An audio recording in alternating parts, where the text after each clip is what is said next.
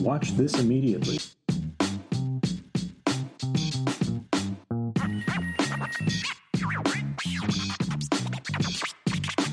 Watch this immediately.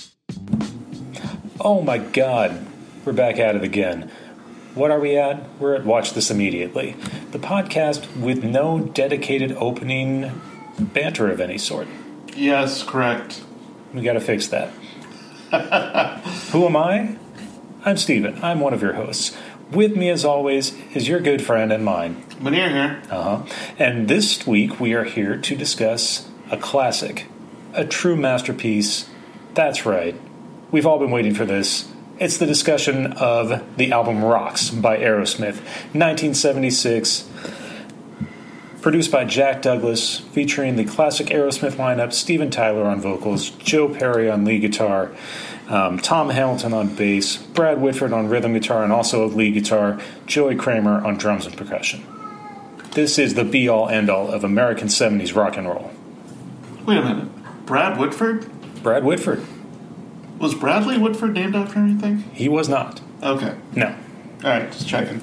But the fact that there is an actor named Bradley Whitford did not go unnoticed. Mm-hmm. When I first heard of Bradley Whitford, I was like, you're fucking with me, right? Yeah, Brad Whitford doing things? Just fathering children, naming them after himself. He's the George Foreman of 70s rock. Exactly. Bradley Whitford the Fifth. Bradley Whitford Jr. the Third. All the little Brads. All. LeBradford. Wonderful. Oh, yeah. That's a solid name. LeBradford. If I had a child, it would be LeBradford. Fantastic. Maybe that'll be my next cat. Yeah, that would be a fun LeBradford, yeah. Maximina, Ollivander, and LeBradford. All right. That's a trio. Make it happen. All right, we're getting another cat. Rachel does not listen to this podcast, but I'm putting her on notice. It has been promised. Yeah. I'll just have to tell her, if you listen to the podcast, you would understand we're getting another cat, and we're naming it LeBradford. Exactly. You know, it's kind of like ignorance is not a defense to the law. Exactly. Mm-hmm. Not listening to the podcast is not a defense for not knowing that we're getting another cat. That's correct. 100%. I'm glad you're on board. You're going to be investigating my untimely murder. I mean, you can always count on me for support and things that are ill-advised. Appreciate that. Yeah. You're a good friend. Thank you. So yeah, this is Aerosmith Rocks. This is an album that I recommended. We have done some albums of length on this podcast. Some of them were at a length I would call oppressive. Others were far more manageable. I think the shortest album we've done to this point has been around the hour mark. Didn't we do... We did one that was fairly short, didn't we? Well, I guess Master of Puppets is probably closer to 45, 50 minutes. That was fairly... That was short. So, but we've done some bladder busters on this one. We have. We've done some albums that you should not imbibe and then go driving. Because they will put you to sleep. So I wanted something of an example of the hit it and quit it genre. This is 35 minutes. Yeah. It was succinct. Pressed on two sides of vinyl. So a little something short. Wait, so how long was each side of vinyl? Like, they would end up being usually a maximum of 20 minutes back in the day. Interesting. Some bands, you could always, of course, stretch it longer.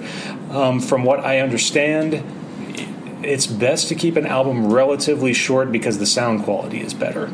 Oh. Or at least that was the defense that Van Halen used for having relatively short early albums. Because they said that the sound quality was better if you have a shorter album. I'm assuming it has something to do with the grooves. Yeah. But how exactly that works, or whether David Lee Roth was just being a shit as his normal way. Mm-hmm. But I do know that most albums back in the 1970s, 60s, early 80s tended to be around, anywhere from 35 to 45 minutes. I mean, if the Deuce taught us anything, it was a time of, people having a lot to do. So, true. So you don't want to sit down with a 2 hour and 15-minute album. There was no time for like Fish and bands like that to just play like 35-minute jams. There were if you were a Grateful Dead fan, but if you were a Grateful Dead fan, you didn't have much to do. No. You were hanging out. Exactly. You weren't a doing stuff kind of person. Exactly. So, but this was an album for the cocaine 70s. It was. And there was plenty of cocaine and heroin and every pill imaginable and, of course, alcohol flowing on this album. For Aerosmith, there is no better band to trace a cresting wave of creativity than with this album. This is their fourth album. Mm-hmm. The first album was Aerosmith, second, Get Your Wings, third, Toys in the Attic, which is their most famous from this period. Yes. And then Rocks. And you can see them consistently get better over the course of those four albums, and then it drops like a stone with their next album, Draw the Line. When was the next album released?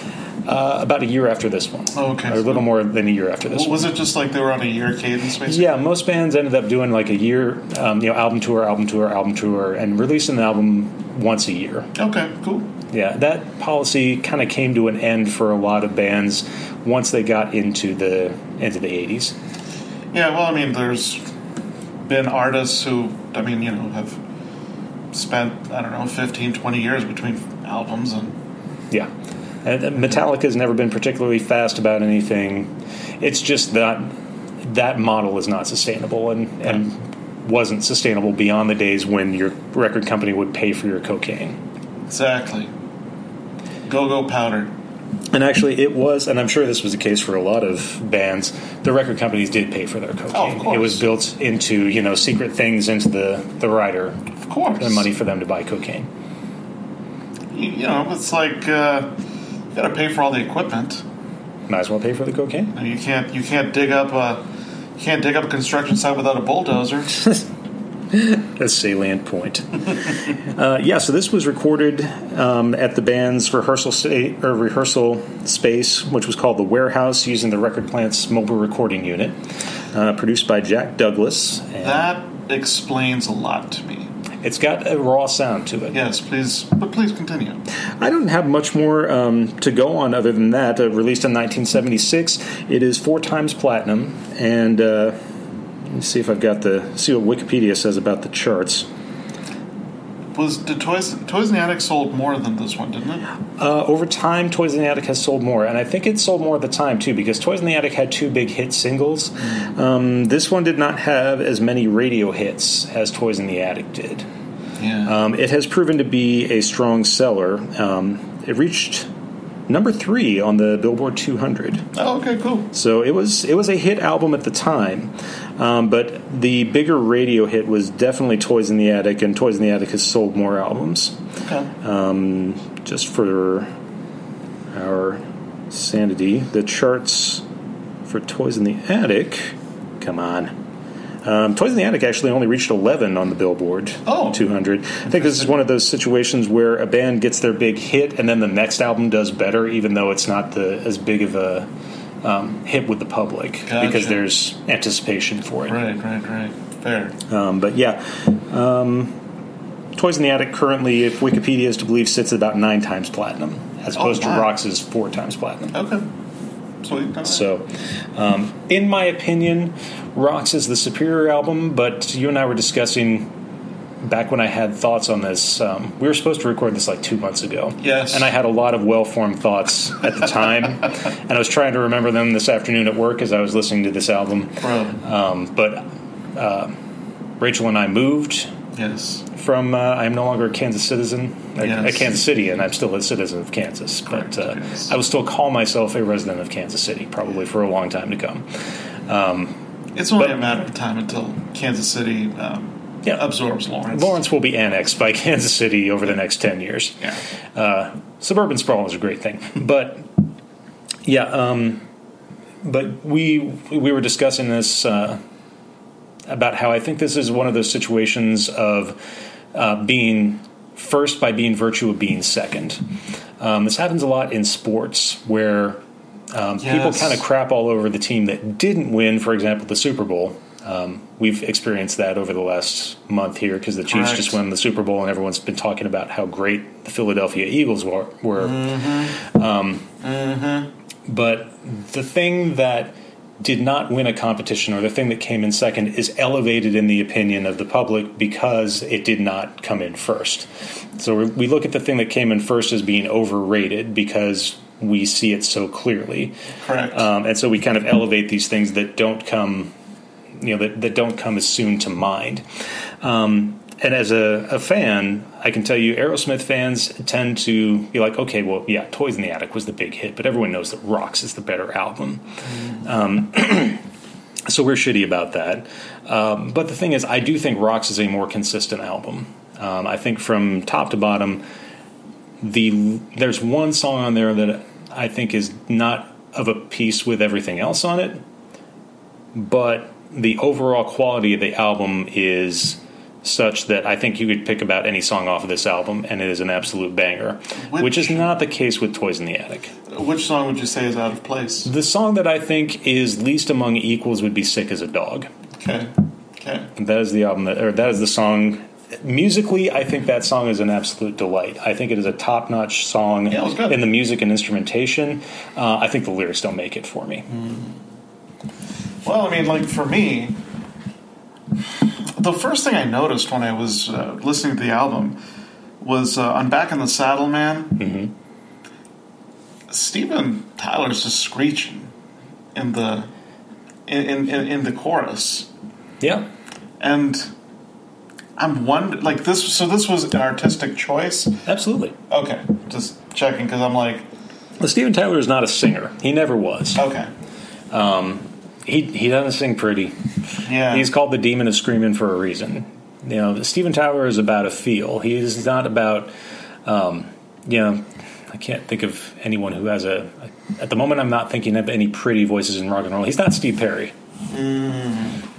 This is a man who sings for feel. He does not sing to move you with the beauty of his melodious pipes.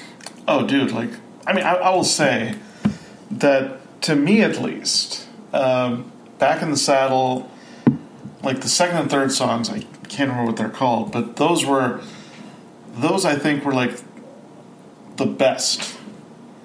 And for me at least, the other songs sounded almost like a live set. And when you said that this was recorded in their rehearsal space, I'm like, oh, okay, that makes a lot of sense. Mm-hmm. And so it was almost like you had 3 singles that were recorded in the studio, and then you had an extended kind of jam session in a sense, because the other songs, to me at least, sounded like fairly similar. Which is not to say it was bad. I mean, it's a solid album, but also you're allowed to have your opinion no matter what. Yeah. I welcome dissenting opinions. So the first 3 tracks are Back in the Saddle and Last Child, which were the 2 of the 3 singles off of this album. I could see that. Rats in the Cellar, and Combination is the 4th one. That rounds out the 4th side, or the first side. Okay. Now, I do see what you're saying. The back half of the album does kind of play a little bit like a live set. It does... It was just... It sounded like it was recorded in a huge space where, it's like the instruments weren't like right on the mics. Yeah. It was like a very kind of airy sound. And that's what a lot of bands were going for at the time. This album was recorded 76.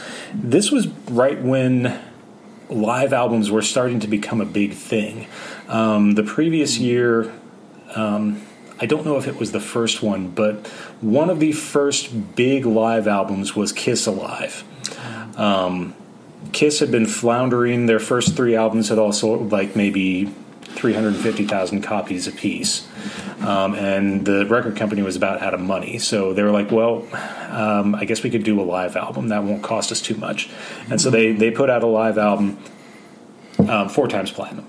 Damn! So, huge hit.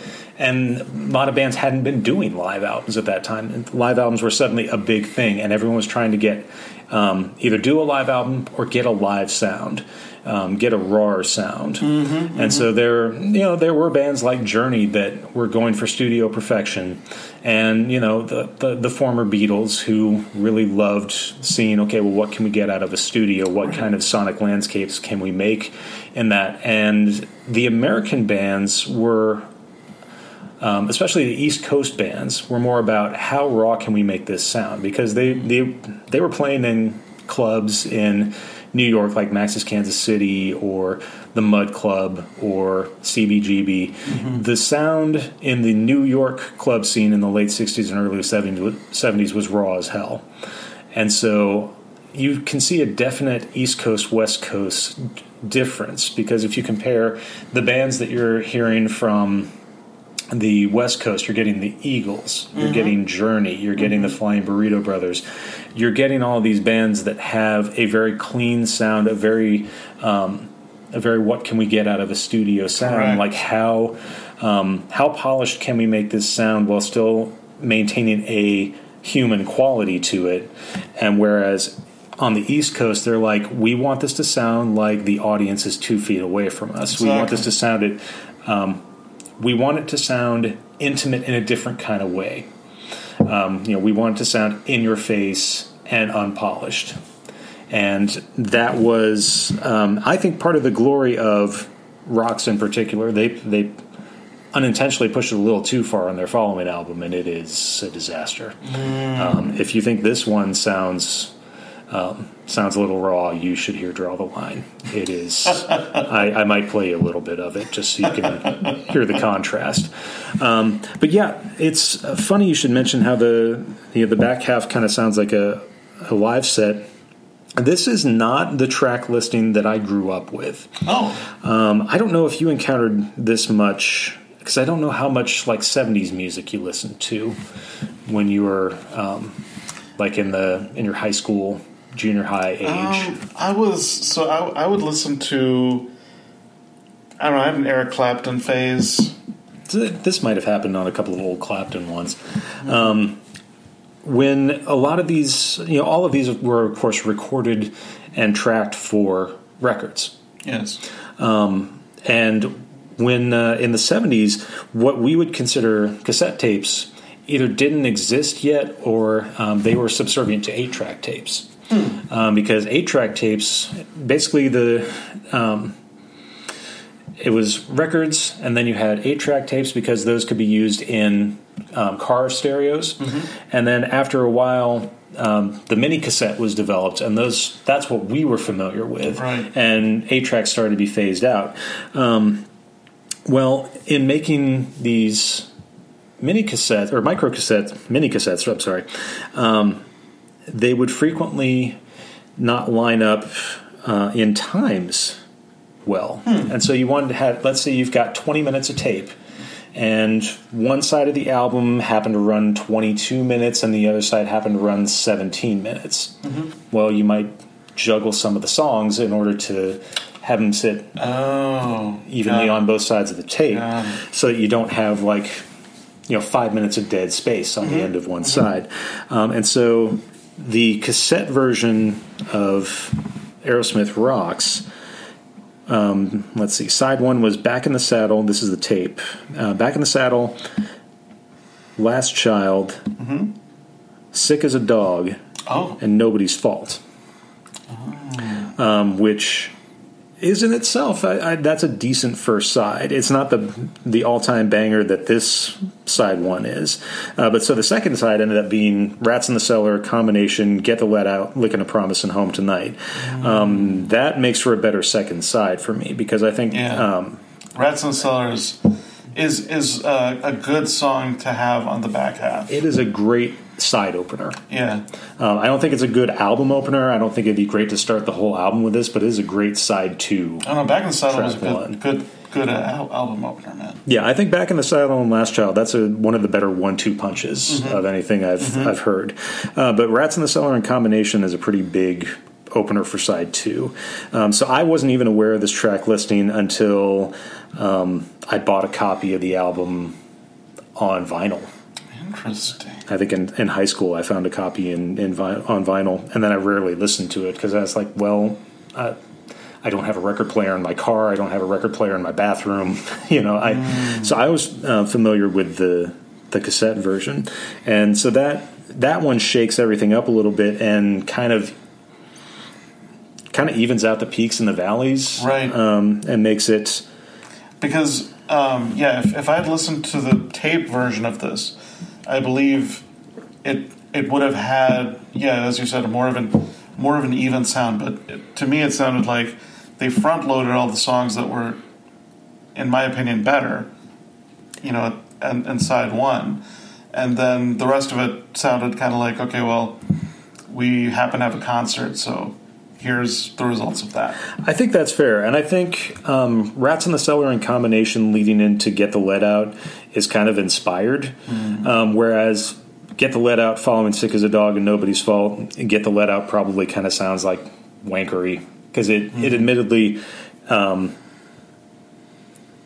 possibly overstays its welcome a little bit, because I think Get the Lead Out starts really strong and then they kind of just jam on it for a little while and then it fades out and comes into Lickin' a Promise.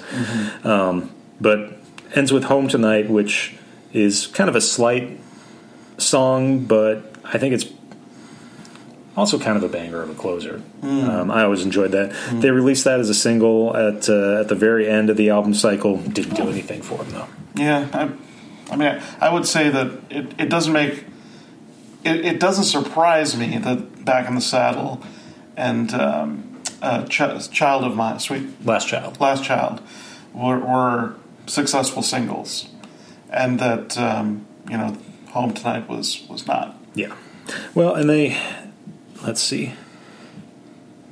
Back in the Saddle and Last Child still mainstays of their live set. I've heard them do them plenty of times.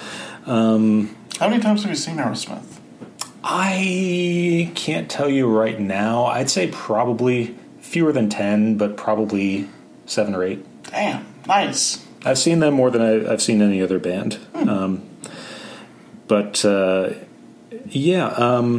I've seen him do Back in the Saddle and Last Child pretty much every show that I've seen him do. Rats in the Cellar I've seen him do once, and that's a great song live. Combination they do on occasion. That's a song where Joe Perry sings lead vocals, and so that's again an occasional spotlight for him. And the last time that I saw them, they did do a little bit of Home Tonight. Lickin' a Promise and Get the Lead Out were bigger kind of mid-set songs for them back in the 70s, and I think Sick as a Dog was performed on this one in the following tour. Nobody's Fault I don't think has ever been played live. Interesting. That's strange to me, because I would think that would be a good live song. It's got a good galloping beat to it, and I always found that one a lot of fun. Yeah. So what do you think? As I said, I thought it started super strong. I really liked Back in the Saddle and Last Child. Like those are the best. Rats in the Cellar I was kind of a little more mixed on. Still pretty good though. And then the rest of it was a very kind of homogenous sound to me. Interesting. Just because it had that live raw feel to it. Whereas I think that that Back in the Saddle and Last Child and what was the last one? Third one? Third one's Rats in the Cellar. Yeah, Rats in the Cellar. I think those sounded to me like a little more produced. As if like that had been done in a studio, whereas then the other ones were just a jam session that happened to be caught on tape. Okay.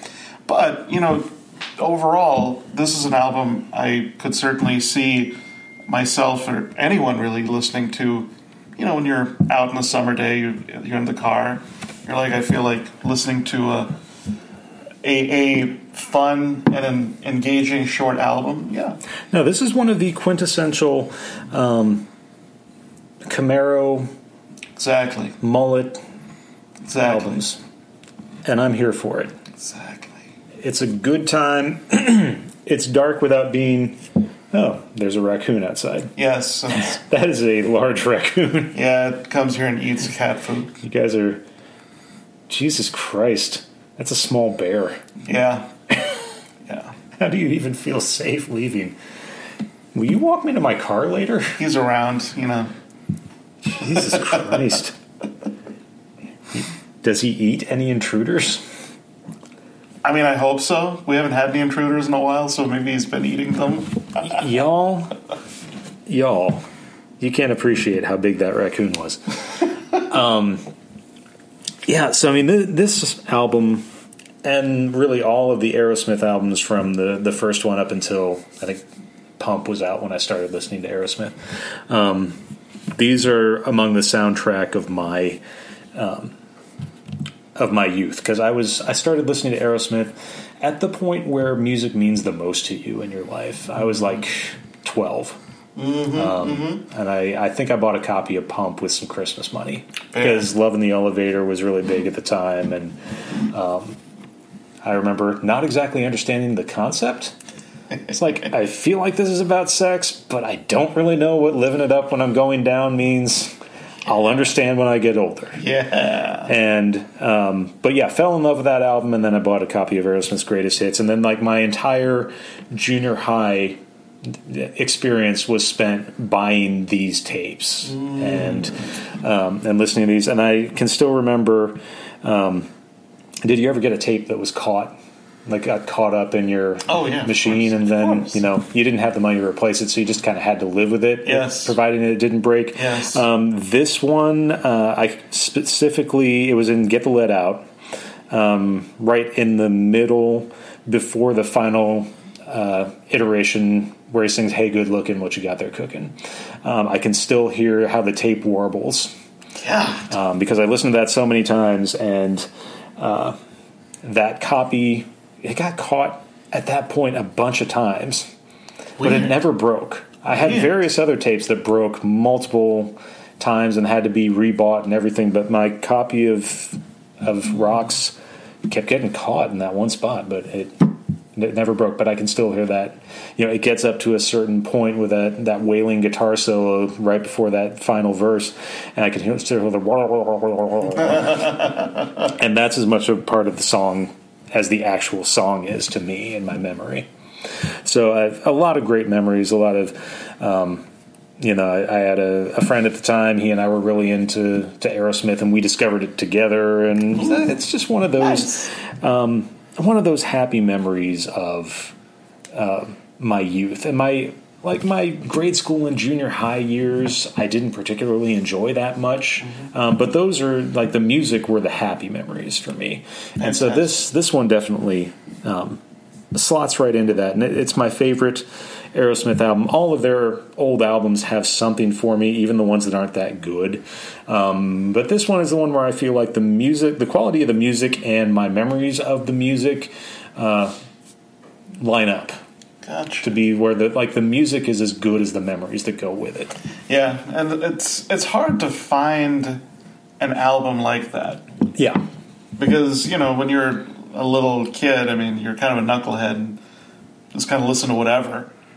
And you just don't know quality at that time. Sure. That's part of the reason why music hits you so good. But the first time you hear something that's like super good, you're like, oh wait, this is much different than what I had heard before. Yeah. It's so much better. And I was coming from a contemporary Christian world at the time, and I had a Guns N' Roses, maybe both of the Guns N' Roses albums at the time. That was the first thing. I went from like the Bill Gaither trio to GNR Lies to Appetite for Destruction. Damn. And so I had like a copy of Appetite for Destruction, I think, when I was 5. Or not 5, what am I saying? When I was in 5th grade. Okay, yeah. That makes a lot more sense. I was like, wait a second. No, I think I had a copy of Appetite for Destruction when I was in 5th grade. Golly. Which is the best possible time to own a copy of that album.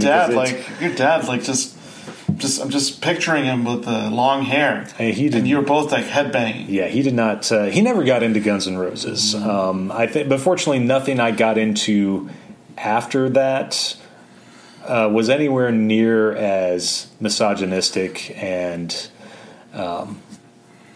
Axl Rose is not known as a as an advocate of female rights. Yeah, nothing that I listened to was that filthy. Motley Crue, Aerosmith, Van Halen, those were a lot easier for my father to get into, and we bonded over that. God, I still remember the Motley Crue, The Dirt. It was one of the few books I've had to put down because I was feeling like physically ill reading it. Agreed. Yeah. Agreed. No, the band is terrible, and everything they did was terrible, but some of the songs are good.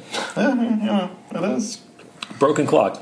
You can count on to be right twice a day, man. Yes, sir. Yeah, so, I definitely agree with your point, especially with this song lineup.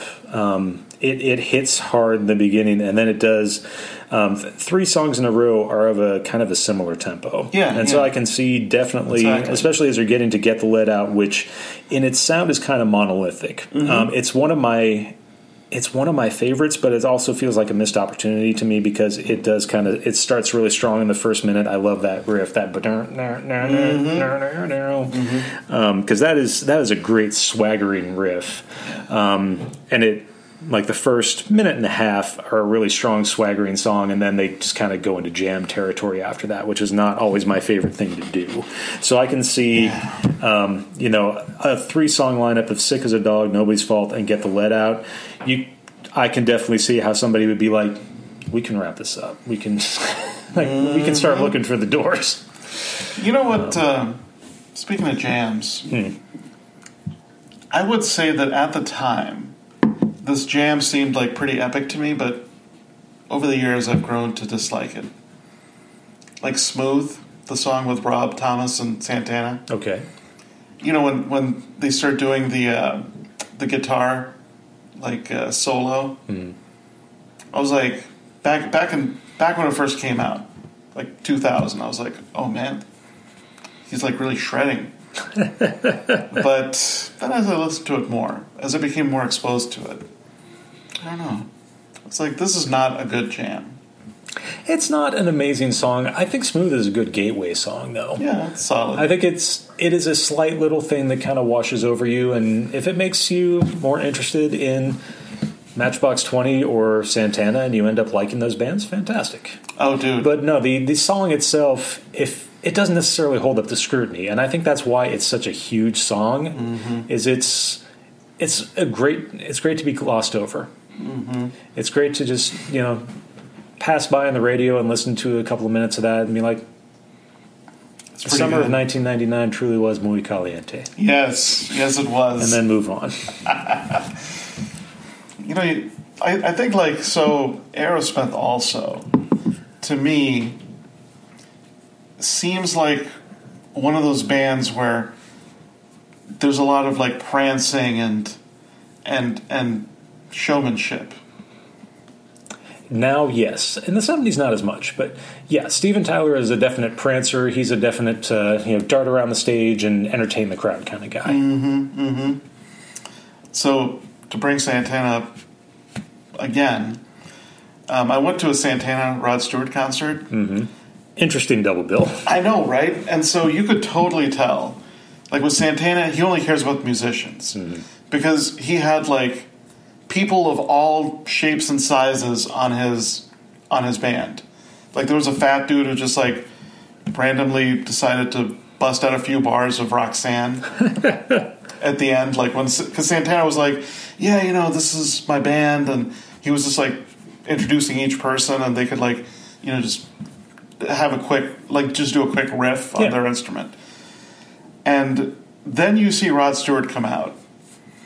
He's got he's got his Rod Stewart suit on, and there are two women flanking him with saxophones, pretending to play them. And when I saw them, I'm like, those women are not playing those damn saxophones. Sexist. Come on. I mean, you might be right, but still. Come on, man. You cannot dance like that and play crisp sax. Maybe you can't. Maybe I can't. God damn, that raccoon is huge. Sorry. Gertie just came downstairs. Will she eat the raccoon? No, she's afraid of anything. You've got gigantic cats. Why can't they eat raccoons? Sorry, continue. They're fraidy cats. Yeah. But, just seeing, like, the difference between Rod Stewart just being all showmanship all the time and the music being very obviously, like, piped in from the back, whereas Santana was actually playing and, like, they would go on these little jams. I would say that Aerosmith, perhaps, in the 70s were more Santana, but later on maybe more Rod Stewart. I disagree with that. Aerosmith was never about... I don't necessarily think...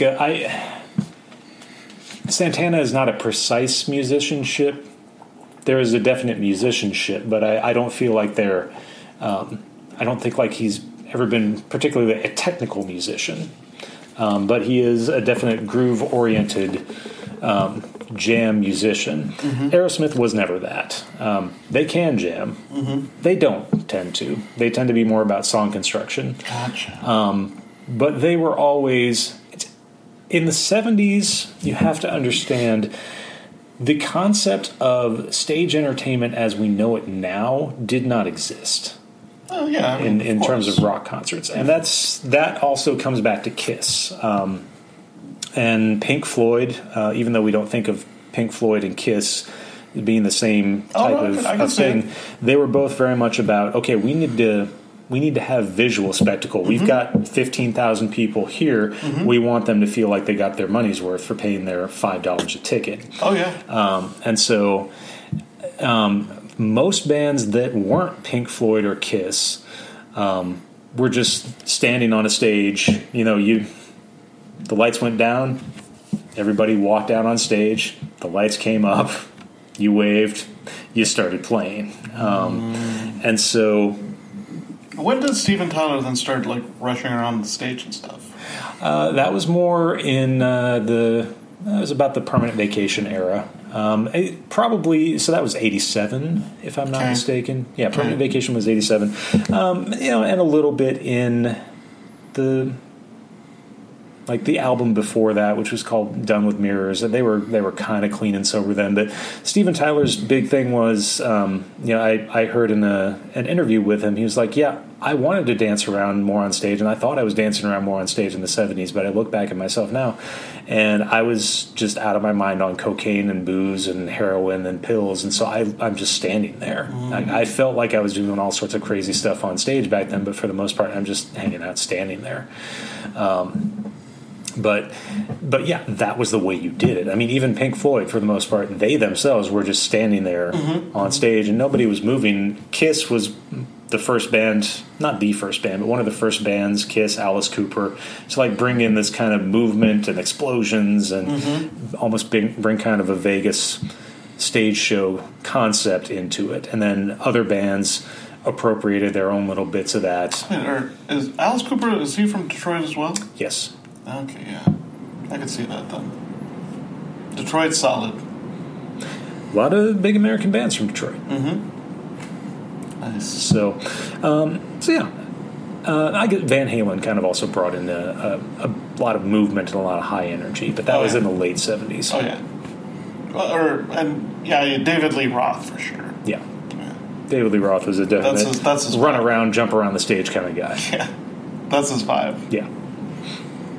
So, those are the thoughts that I have on Rocks. Do you have any questions? No. You've actually, in the course of your discussion, answered a lot of the questions I did have. Okay. Do you have any thoughts? I mean, we've discussed your thoughts, but I think as is characteristic when I'm the one presenting, I think I've done most of the talking. So no, you're good. I mean, I would say like this is an album I would definitely listen to again, and it's something that if I'm just like rolling down the highway, I can see you listening to this. Put a little pep in my step. Yeah. A little boogie in your butt. Yes, sir. A little jingle in your jangle. Exactly. Fantastic. But yeah, I like the album overall. I think it was a solid album. Cool. Now it's time for the rating. Well, I'll let you go first because my rating's going to be a surprise. can't say it's a cultural touchstone to me, at least, You because motherfucker. I didn't know about it that much. I didn't really know about it because my first exposure to Aerosmith was "Dude Looks Like a Lady," and this is a bit of a different sound for me, at least. That's true.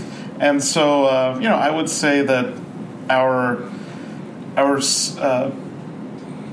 podcast rating scale is from the bottom. All Eyes on Me. Disgraceful. The Beige Carpet. The Atari Lynx. And then Watch This Immediately.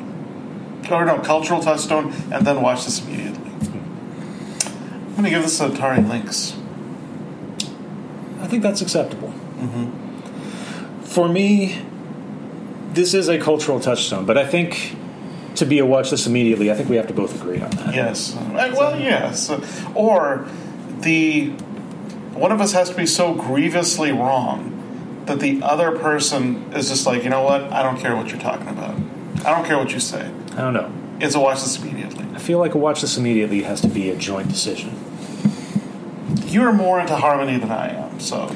Yeah. I'm just saying, if we are both to make a statement with this podcast... Okay. For us to say, watch this immediately on a podcast called Watch This Immediately, for us to make that decree, it is a statement of quality. Fair point. We have to make a joint statement on that. Okay, I agree. It has to be notarized, just like we did for Smokey and the Bandit. Yeah, exactly. The documents are on file, registered with every Secretary of State. So, call your SOS. They've got it on file. You yes, can check they do. it. Yes, they do. You're going to have yourself a good time with Smokey and the Bandit. Hell yeah. So, as much as I would love for this to be a Watch This Immediately, I think this is one of the great albums, possibly the great American rock and roll album of the 70s. Really? Tell me a better one. I mean, there's so many bands. It's true. Could it be the Eagles? Absolutely not. Could it For be a rock and roll album? It cannot be the Eagles. So 70s. 70s. The Beatles are out because Let It Be came out. The Beatles are done. That came out in 1970. Yes, but Let It Be. Well, first of all, it's not American. There's American rock. American. Yes, you're right. I'm sorry. Let It Be. I have issues with anyone who would call Let It Be a rock album.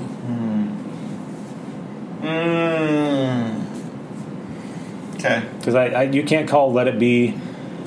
You can't place Let It Be next to the first Van Halen album and say these are both the same type of rock album. I just can't. I agree with you on that. Like, the Beatles, with the intricacies of their sound, are not... Yeah, that's not Van Halen's vibe. Well, not only that, but rock and roll, the way that the Beatles played it on Let It Be, there's like... I'm trying to remember. I used to have a copy of Let It Be a long time ago. I think there's like one song that kind of moves it all on Let It Be, and that's Get Back. Oh, yeah, Get Back. It's good as hell. Because, what else is on there? Two of Us, Dig a Pony, I guess One After 909. So there's like One After 909 and Get Back. Those are the only two songs on there that really feel like rock songs in the same way that like the 70s conception of rock exists. Yeah, they were definitely headed in a different direction. Yeah, it's definitely rock in a 60s sense to me, but not rock in a 70s sense. I don't know. John Lennon was going to start making like those weird ethereal sounding albums, and Paul McCartney was on his way to Wonderful Christmas Time. The less said about that, the better. But I think... the two that come to mind for me are the first Van Halen album and Rocks by Aerosmith. Those are, I think, the two best 70s American rock albums. Okay. I dig what you're saying. I will accept this point. Okay. So how do we do a split decision? This is a cultural links. Okay. A cultural Atari links. Okay. An Atari touchstone, if you will. Yeah. It's it's by a judge's decision here, not a knockout like usual. Yeah, if either your wife or my girlfriend cared to listen to this podcast, I would, or Aerosmith, I would say either of them could make that decision. Correct. Neither of them listened to either. No. So that's where we are. That's how we're able to get you a third cat. That's true. Be on the lookout for that cat. Now, The Bradford. next time, talking to you about this album, listening to you, and discussing the Aerosmith kind of raw sound. Mm-hmm. I had a few different things on my mind as to what we should do next, and I think we had sort of settled on something before the podcast, but I'm calling an audible. You're going to switch it up? Yes. God damn you. I'm going to give you one of the best rap debuts from the East Coast as well. Go on. Ready to Die by Notorious B.I.G. Okay. All right. Yeah. Now, how long is this album? Oh, it's about an hour. Okay. Or maybe slightly more. But I'm keeping track of the disparity in times here. I will say this, though. To me, at least, the production and the lyrics are top-notch. All right. And so it's definitely not. It's not going to be like the Tupac album where it all sounds the same. So help me God if it is. Because the producer on the B.I.G. albums, all those producers, there were different guys, and the beats were very dynamic. All right. Yeah. But just so you know, I am keeping track of the disparity between raw run times Hey, man. of what I've demanded of you and what you have demanded of me. And after about like 3 or 4 years, I'm going to cash all that in. We're going to watch Berlin Alexanderplatz. Damn. It's like 23 hours long. Wow. We're not going to do that. But I'm not going to feel bad recommending a long-ass movie to you at some point. Okay. So be ready for it. We can It's gonna be watch a nice... Nymphomaniac Part 1 and 2, maybe. I don't know. No, it's not even going to be anything that's mildly titillating. Okay. It's going to be boring. You're not going to see Mia Goth's tits. It'll be like that. I think, was it a David Bowie or was it dude from Talking Heads who had the 8-hour movie of like just the building? That doesn't sound familiar, but that does sound like something that David Byrne would do. Yeah.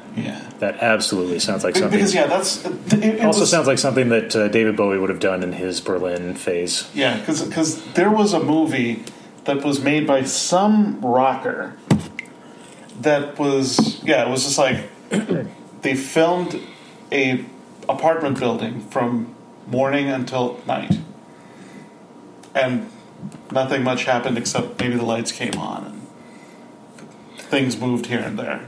I'm going to have to do some research on this. Yeah. I'll cash in my chips. We'll watch that. We'll make a day of it. Yeah, exactly. We'll just be like... Just order some pizzas.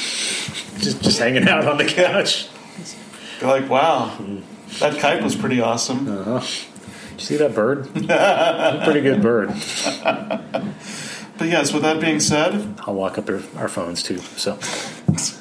Next time, it will be Ready to Die, Notorious B.I.G. Yeah.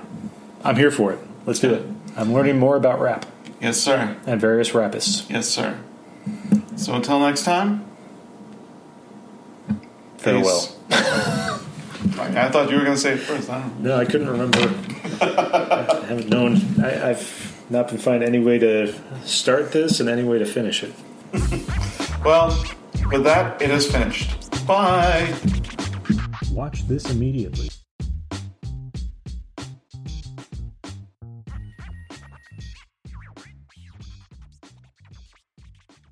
Watch this immediately.